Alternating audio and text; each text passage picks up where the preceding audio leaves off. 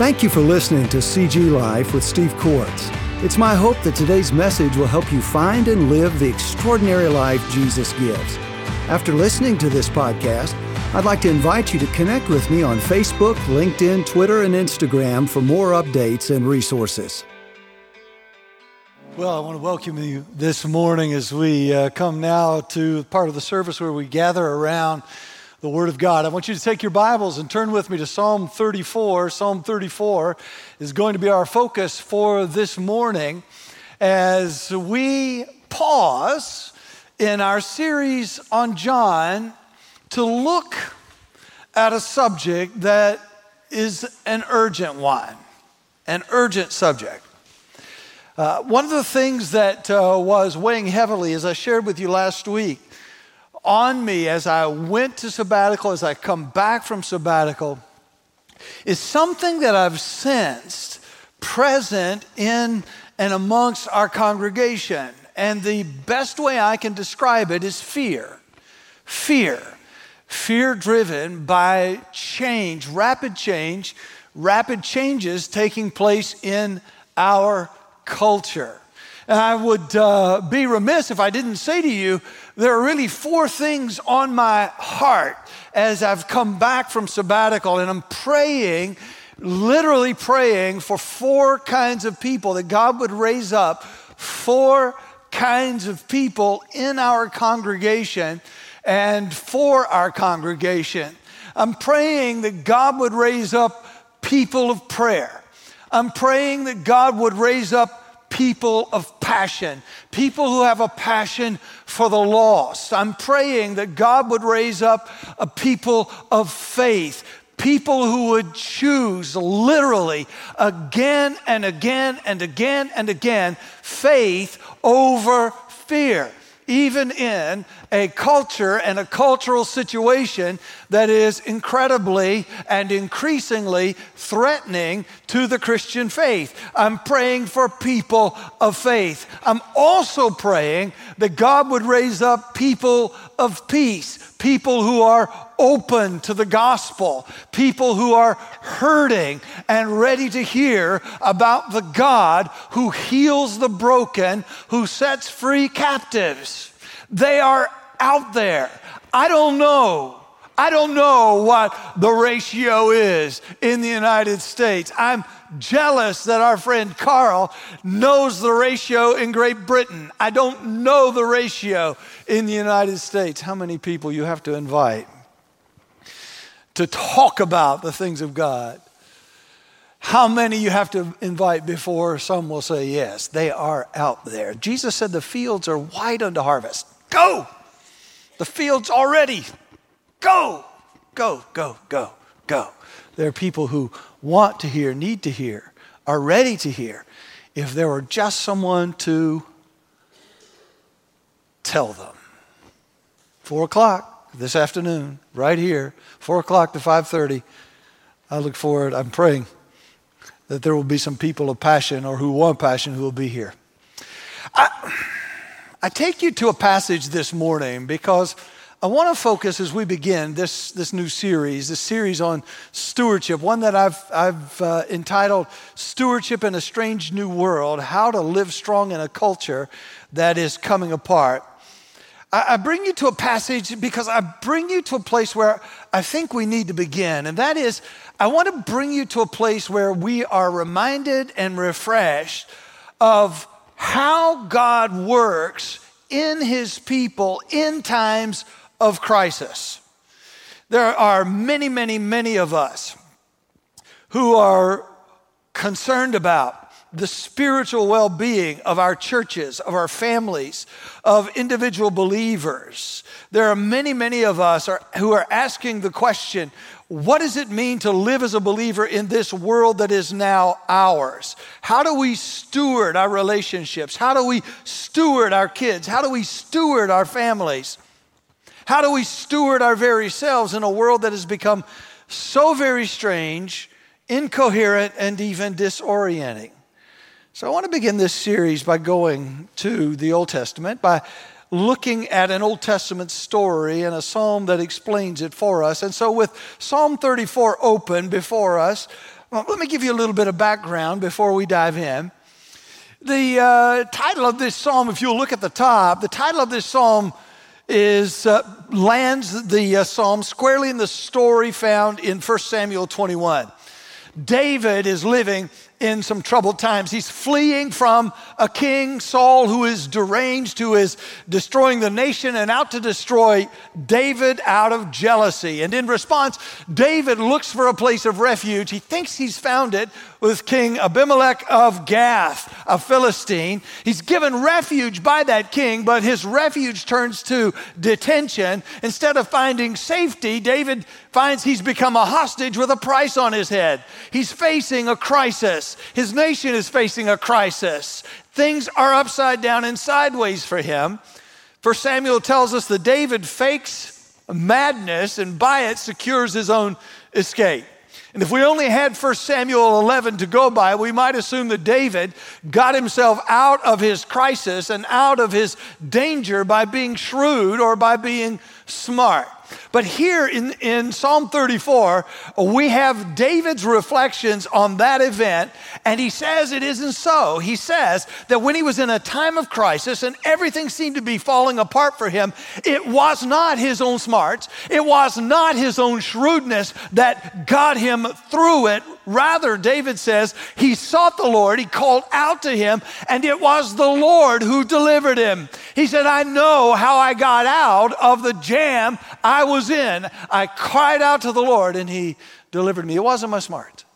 It wasn't my shrewdness. It wasn't a plan that I could come up with. It was God. Let's take a look at what he has to say. Psalm 34, beginning at verse 1. He says, I will bless the Lord at all times. His praise shall continually be in my mouth.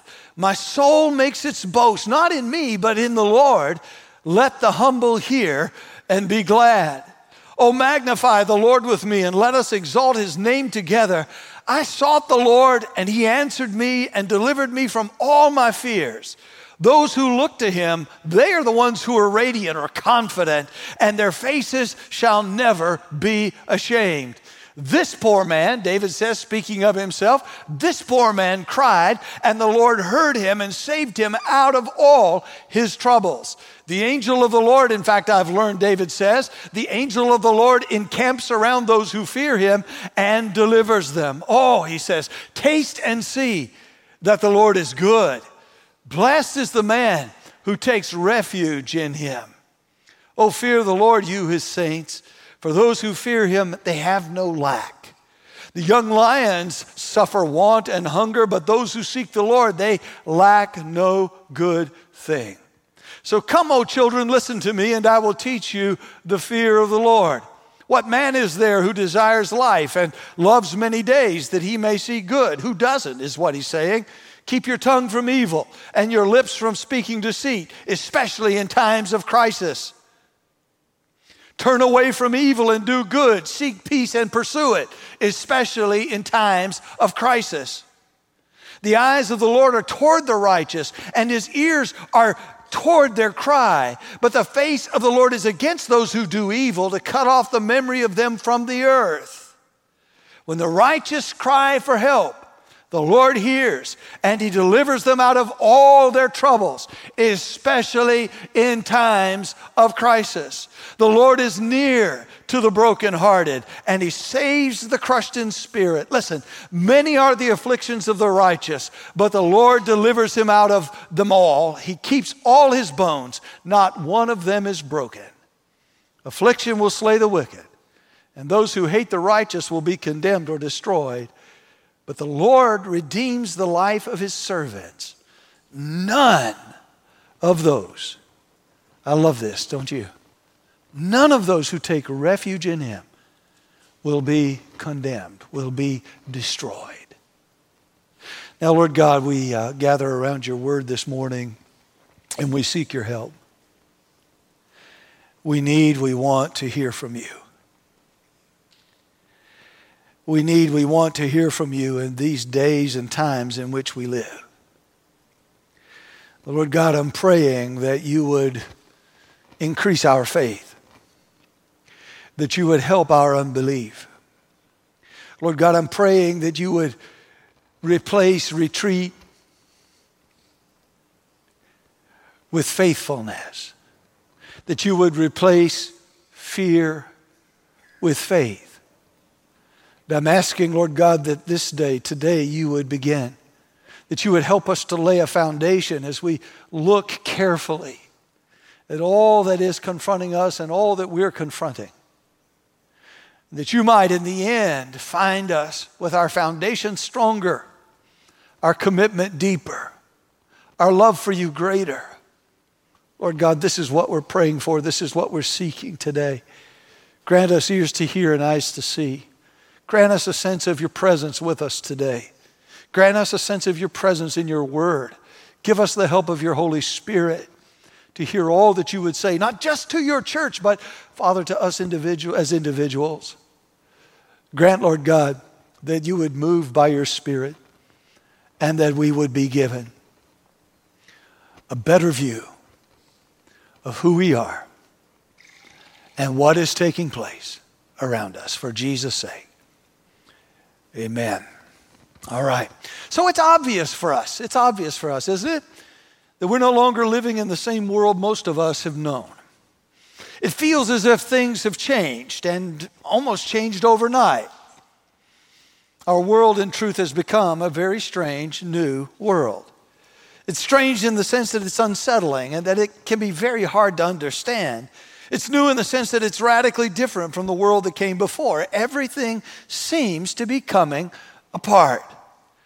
The new world is incredibly disorienting and can be very discouraging, and not just for believers. I saw an extraordinary article in The Atlantic back in March, and Olga Kazan, who is not a believer, progressive, all of those things, asked this question. She said, why is everybody now acting so weird? Have you met anybody acting weird lately? Is that all? All right, here's the more important question. Have any of you acted weird lately? Yes, I like honesty. That's good. Just please don't do that during this hour, okay? And maybe wait till later, but not right now. Why is everyone acting so weird? And her answer was, and this is interesting, her answer was, it's COVID. Everything's explained by COVID. Well, now, COVID can make you act crazy. There is such a thing as COVID crazy. I understand that, but the reality is there are some issues that go far beyond COVID. In fact, what COVID did more than anything was to expose issues that were already existent before it happened, before it hit. Socially, politically, globally, there seems to be an increasing amount of chaos and confusion and uncertainty. If it's not Ukraine, it's China firing missiles over Taiwan and trying to come to terms with all that's taking place and what that actually is going to mean for us, for our churches, for our children, for our families. Our world seems to be falling apart. And in some ways it actually is. So bad behavior of all kinds is becoming the norm, from rudeness and carelessness to physical violence. We Americans are driving more recklessly, crashing more, killing pedestrians at higher rates than we have before. Airlines are seeing the highest rates of unruly passengers ever. Healthcare professionals across the nation are reporting that their patients are behaving more violently. I saw in Missouri that they were actually considering giving all of the nurses in Missouri panic buttons because patients were so unruly. It used to be you pressed your button to get a nurse. Now the nurse is pressing the button to get rid of you. Schools are reporting an uptick in violence. The murder rate is up. Overdoses are up. Car thefts are up. But it isn't only our world, but also our culture that seems to be falling apart. Our culture shows signs everywhere of breaking down. We're seeing not only a social breakdown, but a moral breakdown and a loss of the meaning of life in all of its basic elements. As a culture, we're redefining what is good and what is evil. We're redefining family, redefining marriage, redefining gender, redefining sex. And we're deciding that personal identity is ultimately based on how we think or feel about ourselves. The result is a chaos and a confusion about nearly everything that touches the basics of life. And this not only makes life harder, but threatens to make living and flourishing impossible.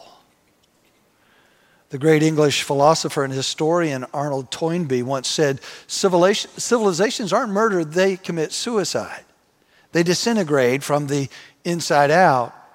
And we are right now living through a critical moment in our history when it seems as if we are surely, as a culture, doing just that, committing suicide. All the while being told that we're really, in reality, progressively making things better for ourselves and future generations. Our faith seems to be under constant and increasing attack. Christians aren't persecuted in America. We had a sister here this morning from Myanmar. She can tell you about persecution. We are not persecuted, but the heat is on. The pressure is on. There's growing vocal opposition to our faith and to its practice. In many parts of the country and across the digital landscape, believers face skepticism and hostility. The culture is less and less for us and more against us, even as it works against itself. And the situation is affecting us. It's beginning to affect our families. And now Christian parents who live and teach their families traditional views, biblical views of marriage, sex, and gender, views that have been held not for 100 years, not for 200 years, but for thousands of years, teaching the design of God for life, find that their children receive their teaching with a great deal of question. They find it's hard for their children to hear or to understand because more and more those children are being taught and discipled by a culture that holds different values and different ideas of morality than those found in Scripture. There's always been a generation gap. My parents always thought I played my music too loud. They didn't like my hair was long. I actually had hair. See, this is what you did to me. That's just all I've got to say. It used to be about fashion. It used to be about music. The generation gap, it is not about any of those things anymore. Those are easy now. The challenge is real. Confusion and conflict and alienation and anger and broken hearts all can be the result. And so there are a lot of people who are asking the question, a lot of believers that are asking the question. Not just the Atlantic. There are a lot of people who are asking the question, where are we going? But believers in particular are saying, what can we do? What should we do? How do we live faithfully in such a moment as this? And there's almost, and I feel it, there's almost a palpable struggle between faith and fear, between trust in God and fear of what's happening in our society, fear of the chaos, fear of the confusion, fear of the conflicting values. And the real temptation in the midst of that fear is to flee. It is to run away. It is to abandon the culture and hide out somewhere. And I just have to say quickly, I am so glad that in the midst of my own sin and sinfulness and our own brokenness, God did not flee, Jesus came.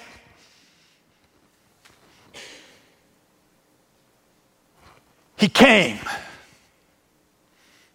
He didn't run, he came. And I'm so grateful for that. And every believer in this room is grateful for that because the question, of course, is where would we be without him? And the answer is we would be broken. Is that not the answer? We would be broken. Would we not be broken? We would still be lost and trapped in our sin. We would have no hope for tomorrow. Isn't that the case? Okay, y'all are going to be hard to work with. Don't make me come down here. It drives the camera people crazy when I come down. It's a problem. The staff will want to meet with me on Monday.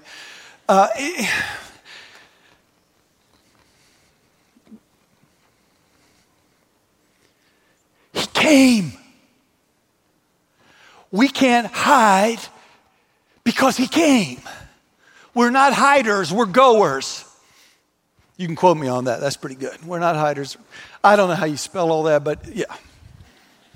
I don't think hider is a word. But there's this palpable feeling of tension between faith and fear. Whether you're 10th grade at West or you've just got your new baby at home, or whether you just sent your last kid off to college, it is there. It is there. It is there. And it cannot be denied. So what do we do? What do we do? I think there's some bigger questions that we need to ask, though. Will our faith fall apart along with everything else? I think is an important question. How will we face and handle this strange new world? Will we face this with faith in God and then with faithfulness to him? Or will we move to fear and retreat? If we're going to choose faith and faithfulness, there are a couple of things we need to do, and I'm praying that we will do this. When I answered the call to become your pastor, I answered the call to become a help to you, to speak to you words of life, to speak to you words of encouragement, to speak to you words of challenge. These next messages, they matter. I feel as if I am pleading for the life of your children. I feel as if I'm pleading for the life of your family. I feel as if I'm pleading for the life of this church. And I feel as if I'm pleading for the lives of lost men and women who have yet to hear the gospel, to even have a chance to be set free of sin and find hope in the world that is as dark and confusing for them as it is for you and for me. I'm pleading. Pleading for faith. I'm pleading for faithfulness. I don't like to preach against too many things. I'd rather preach for Jesus than against things. But I will preach against fear, and I will preach against fleeing. I want us to be a people of faith and faithfulness. How do we do it? If we're going to do it, how do we do it? First, we need some help in handling hard times as believers. I think we need some instruction, and I want to do a little of that today. But we need also to return to the basic questions of why we're here and what God wants of us at all times, and especially in times like this. And then we need to begin asking and answering the questions, how shall we live in this strange new world as a family? How shall we live in this strange new world in our relationships in the community? How shall we live in this strange new world with all things digital? How shall we now live? Some portions of human history are more confusing, disorienting, and dangerous than others. Life has always had crises. And our psalm for the morning doesn't review every situation that life can bring us, but what it does do is show us what the faithful can do when they find themselves in their own time of crisis. That's why I bring you here. Now, let's look together at Psalm 34, shall we? Are you ready? Good. Are the rest of you ready? Good. And how about everybody? Are you ready?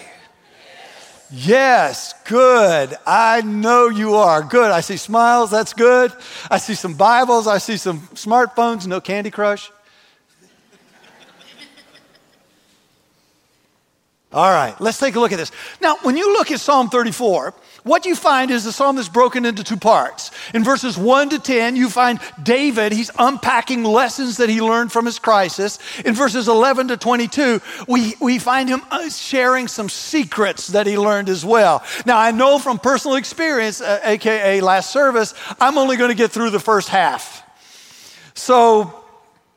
But it's good. It's worth waiting for, so here we go. Let's take a look. I want you to see there are three practices David points us to that says, look, crises are coming, and the best way to go through a crisis or to live through a crisis or a hard time or a difficult time is to already be practiced in 3 specific areas of life. I want to show them to you. There are 3 things you need to know, to be able to know to do now, so that when your crisis, whatever it is, your personal crisis or a larger cultural crisis, when it comes, you will be ready. What are they? Well, let's look. There are, and there's going to sound obvious to some of you, and some of these will sound like, what?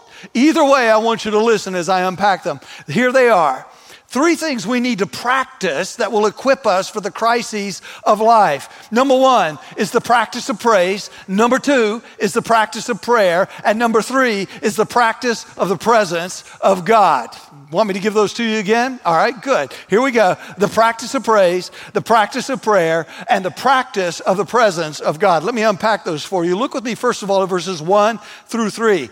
If we're going to make it through the crises of life with faith and faithfulness, the first thing that we must know how to practice is praise. I love this, verses 1 through 3. I will bless the Lord at all times. His praise shall continually be in my mouth. My soul makes its boast in the Lord. Let the humble hear and be glad. Oh, come on, join me. Magnify the Lord with me, and let us exalt his name together.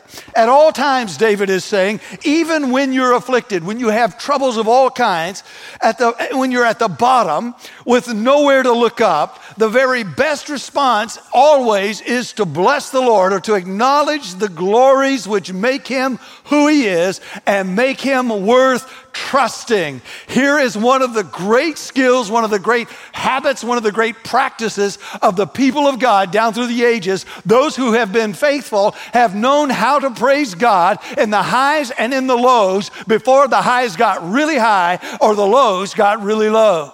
I love something the Lord is teaching my wife, and honey, I did not ask for permission for this, but I'm doing it anyway. We can talk about it later.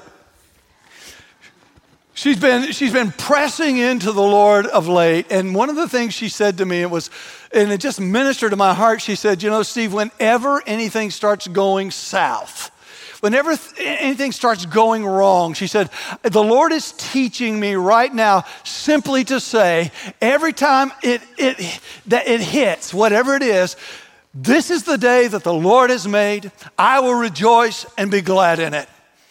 This is the day that the Lord has made. I will rejoice and be glad in it. Do you see what she's doing? She's practicing the fine art of praise, which is always, now don't miss this, an expression of confidence and trust in God. I trust you. So when the breaker goes out in our house and she can't fix supper, this is the day that the Lord has made. I will rejoice and be glad in it. Now, I've got to tell you, if I don't get supper, that becomes a real challenge for me.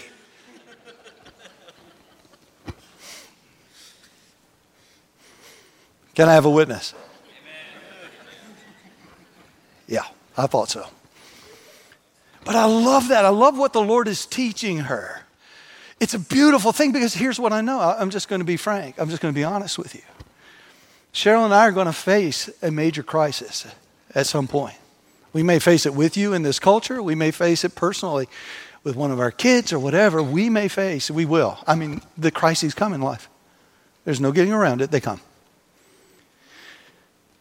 But if my bride keeps practicing praise in the high times and the low times, then she will be strong when the low times become incredibly low.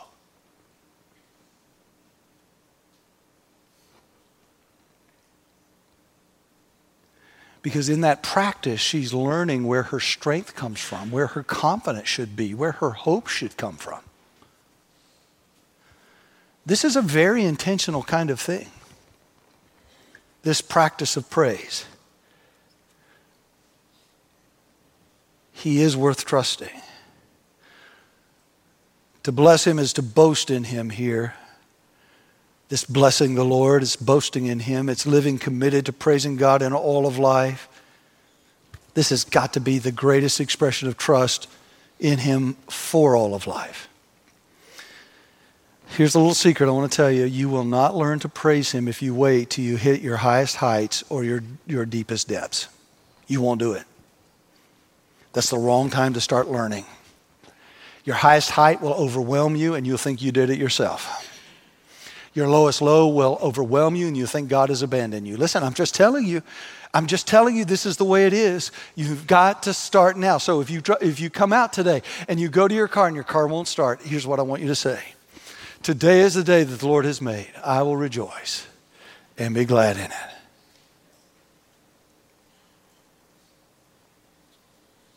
If you walk in tomorrow and they say you no longer have a job, will you be ready?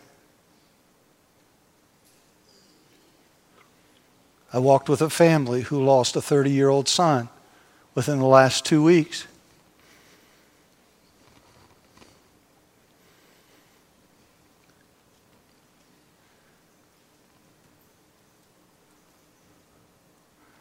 I watched them at the lowest of lows and great anguish of their hearts and their soul. But I also watched the most extraordinary thing. I watched them praise the Lord. Have you got that kind of practice down in your life?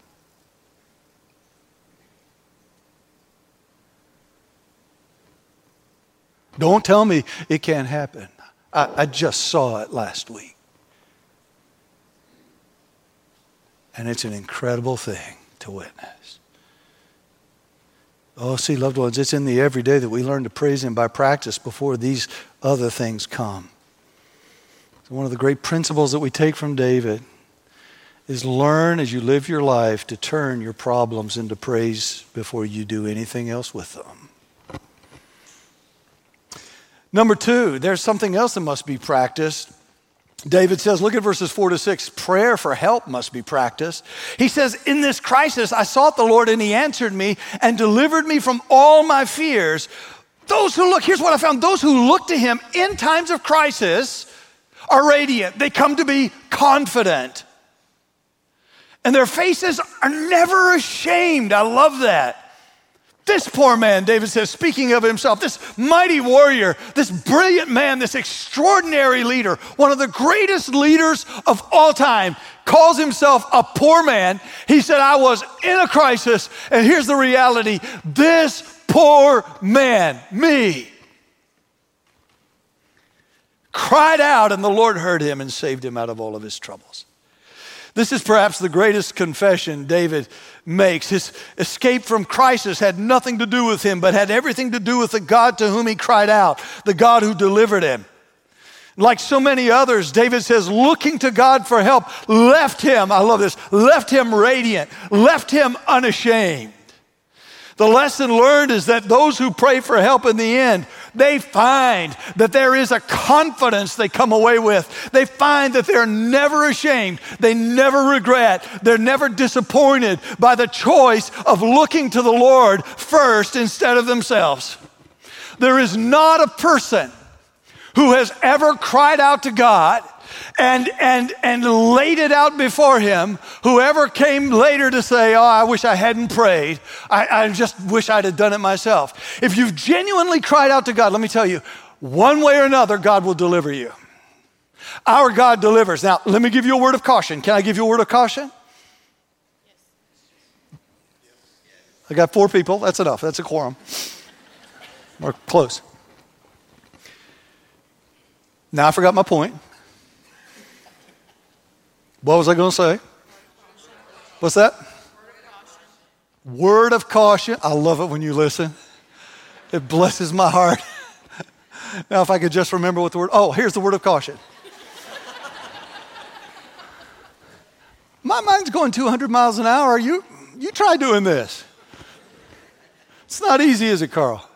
It's not easy. Okay, see? All right. Word of caution. Yes, I better get this out before I lose it. Here's the word of caution, seriously. Cry out to him. He will deliver you. Just do not expect that his deliverance will be of your choosing. Do not box a sovereign God in as if he must deliver you in the way you think is best. He's God, you're not. He's wise, you're not.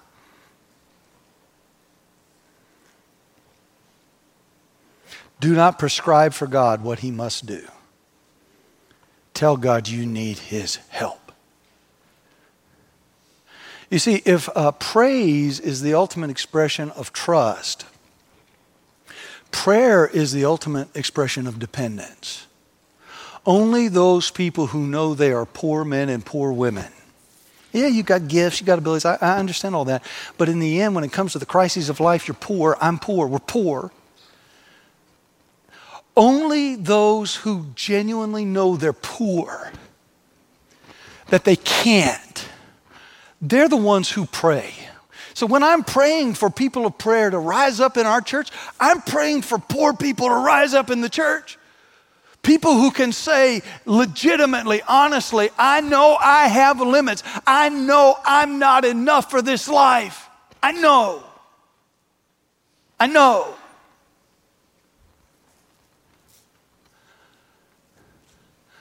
Those who pray are those who are the most dependent upon God in their crises, large and small. Anyone else who's a follower of Jesus who doesn't have a consistent prayer life ultimately is saying to God, I got this and I'll let you know when I don't. Okay, can I quote myself? Okay. You don't got this. I said that, I don't know, a couple years ago. I'm quoting it again. It's not hard to forget. Sometimes it's hard to believe. You don't have this. You need him. And the proof that you know that you need him is your prayer life. The proof that you know that you need him is your prayer life.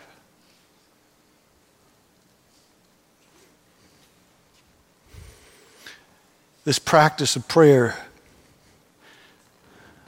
is a beautiful thing because it does leave you radiant and unashamed because he delivers. He just does. I have seen God work time and again in my life. And I can say with David, he delivers. There's a radiance, there's a joy.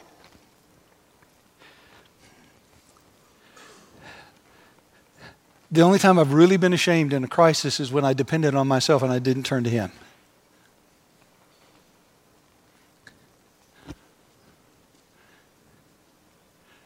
He'll come. He will move. He will work. Very often you will see it eventually. Not always, though. There will be some things that God does and we'll think maybe to the end of our lives, I prayed and I prayed. A person of faith will say, I wonder what God did. I can't wait to find out on the other side. But a person with small faith will go, why didn't God show up? Why did he fail me? Why did he let me down? Why did this happen? How did this happen?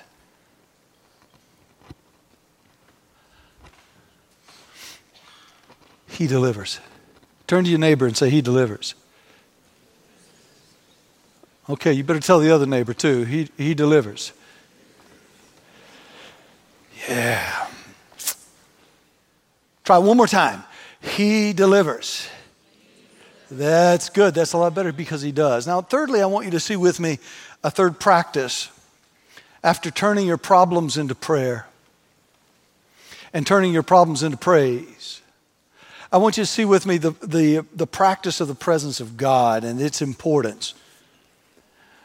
He says in verses 7 to 10, the angel of the Lord encamps around those who fear him and delivers them.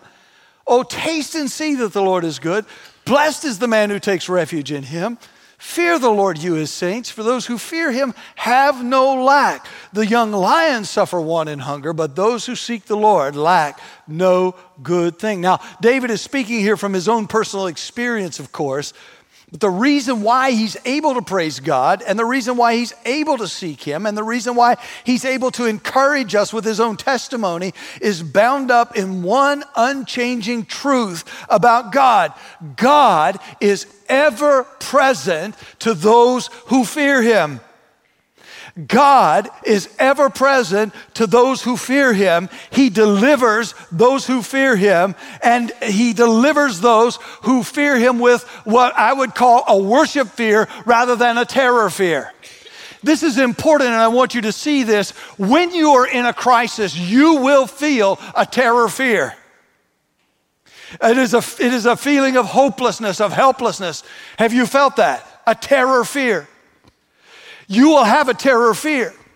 What David is calling for here is that we replace our terror fear of what has happened or of what others are doing to us with a worship fear of Almighty God. When I fear him, when I have a worship fear of God, that means I'm living in reverence for him. I'm living in awe of him. I'm living mindful of his glory and his power. I'm choosing then to look at my crisis through the lens of who God is in his glory, rather than looking at this problem through the lens of fear and what might happen, what man might do to me, what others might do to me. I make that decision. I switch the lens. And it makes all the difference. It makes all the difference. He is a God who is ever present to those who fear him. And when I switch that lens, then I have the confidence. Look at verse 7. The scripture says, the angel of the Lord encamps around God's people. This is a phrase, the angel of the Lord is a phrase that's often used in the Old Testament to refer to the Lord himself. Whenever he came to show himself to his people, and he wanted to give them a visual demonstration of his presence, the angel of the Lord would come. Of course, Jesus was far better than that angel of the Lord. Scripture says when we see him, we see the Father as he really is. But what this means is that David's testimony can be anybody's testimony, because this angel encamps around those who fear him. This angel, God himself, his presence lives wherever God, and is active wherever God's people are as they live out their lives. And the result is that David has learned to live practicing the presence of God. Now that may seem odd at first, but to practice the presence of God is to live aware of his constant presence in all the details and all the situations of life, and to seek to deliberately honor him in the midst of the details. And so that means that in every area, in every aspect of my life, I should be believing 2 things and doing 3 things. Here they are. I should be believing, if I am walking in reverence before God, I should be walking believing that he's present when that breaker breaks and supper isn't happening, that he is present when I get that pink slip, that he is present when my children disappoint me, that he is present when my parents disappoint me, that he's present when I find that I have financial hardships I didn't expect. When I'm practicing the presence of God, I am looking into the details of my life, trusting that God is in it and can overcome it, which is the second belief. Not only is he in all of my life, but that he is good. No matter what happens, what comes storming into my life, those who do well in crises are absolutely convinced that he is present and that he is absolutely good. And that then enables them to do 3 things. It enables them, number 1, to look for him in all situations. Because God is always present, and his good is always present with him. Believers can live looking for him. And this is what he's getting at in verse 8a. He says, taste and see the goodness of this ever-present God everywhere you are, everything you're going through. Taste and see. Taste and see, I dare you. Taste and see. Practicing the presence of God not only involves looking for him, it involves going to him in all situations as your only true, safe, reliable place. Look at the end of verse 8. He's ever present. You can take your refuge in him. You can run to him. I don't know how many times in the course of my ministry I've looked at people in times of crisis, in times of hardship. And I think this, more often than not, is the single most important piece of advice or direction I can give a believer in a crisis. Simply this. I tell them, lean in. Don't lean away. Lean into Jesus. Don't lean away. One of the great temptations when a crisis comes crashing into your life, particularly if you have not practiced his presence, is to say God has somehow abandoned me and to lean away from him as if you cannot trust him, as if you cannot have confidence in him. It is one of the most dangerous mistakes a believer can make, is to lean away from Christ in a crisis instead of leaning into him. Lean in. David says, here's what I found in the midst of my crisis. He is a refuge. There literally is nowhere else to go in a crisis. Lean in. Don't lean out. Lean in. He's the only true, safe, reliable place. Finally, practicing the presence of God involves resting in him as your only true, reliable source of what you need. I love this. He who is ever present for those who fear him is also all sufficient, David says in verses 9 and 10.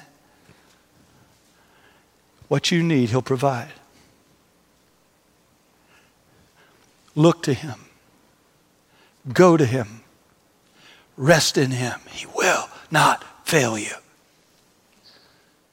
So here are 3 habits that equip believers for the crises of life. The practice of praise or blessing the Lord is one that shows and promotes confidence in him. The practice of prayer or seeking the Lord is one that promotes dependence on him. The practice of the presence of the Lord is one that promotes an awareness of him in all of life. And it is these 3 habits, practiced in the little highs and the little lows, that finally get you through the big ones. Without these things, without confidence, without dependence, without awareness, no believer can begin to face crises well.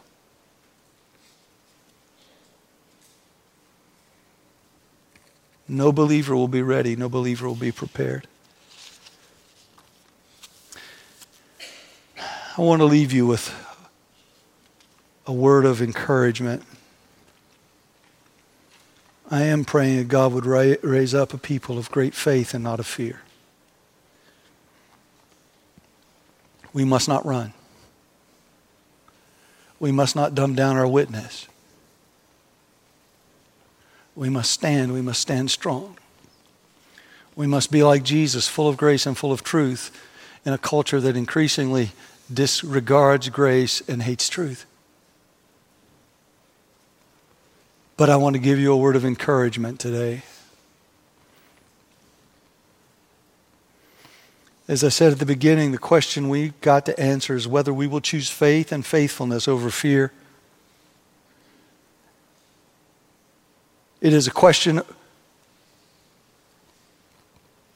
as to whether we will choose again and again to do that one thing that the Apostle Paul determined he would do, and that is to press on, to endure the present, to move forward with our eyes on the one who will bring all of history to a close, the close that he's chosen for it. As I was finishing my study of this psalm, I remembered Acts 13:36. Paul said something interesting about David.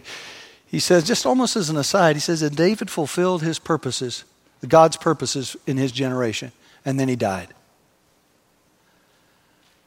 It struck me. It made the passage even more powerful for me. And so I want to leave you with this word. We have a decision to make, but can I say to you, the sovereign God of the universe, who knows all things, who knows every culture shift that will come, every movement of nations, every action and activity of men and women. Here's the reality. He put you and me in this cultural moment for a reason. This is our time. David had his time. This is our time. God put us in 2022 to bring him glory. God put us here in an upside down, topsy-turvy world so that we might, with faith and faithfulness, shine for his glory. God knows what he's doing. God knows what he's doing. God knows where he's going. He's already set the finish line. You and I are simply called to follow a faithful God. That's all we're called to do. Follow a faithful God. Yes, things are confusing. Yes, things are hard. Yes, things are sideways, but God is never sideways. God never changes. His love will not be moved. His compassion for us will not be changed. His desire for us to be where he is will not be altered. The day is going to come when Jesus will reign and the sovereignty and the rule of God over all things will be obvious to every creature under heaven. That day is coming. And those who keep that truth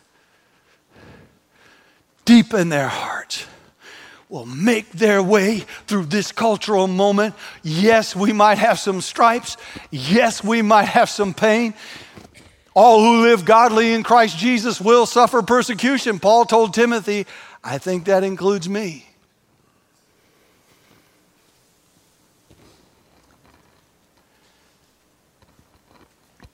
But there is not one moment of hardship or suffering that will not fade into oblivion on the day when Jesus comes again. No hardship, no difficulty, no evil act or evil deed will linger long in our minds or in our memories when Jesus comes back for his people. Stand. Stay strong. Be faithful.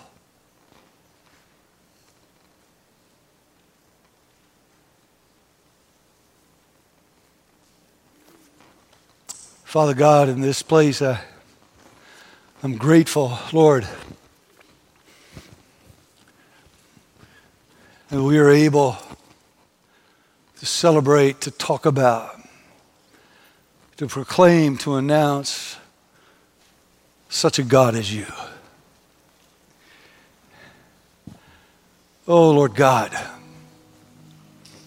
together today we pray that you would raise up a people who know how to pray,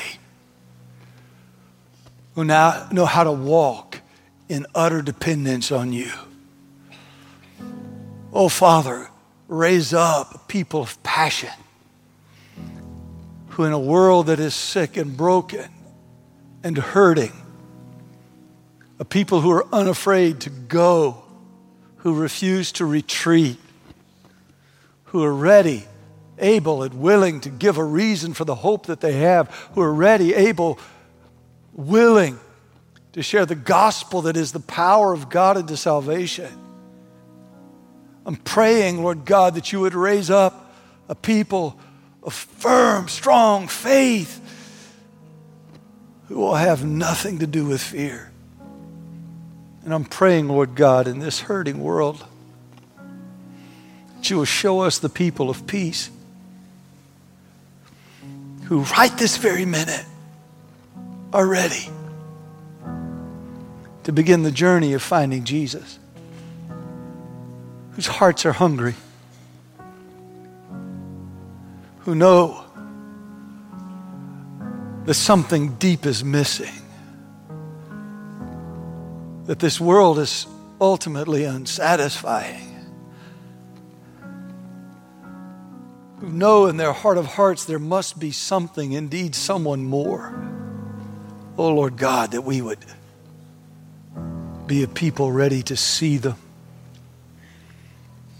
ready to say to them, the one you're looking for is Jesus. Father, I want to pray right now for those people in the room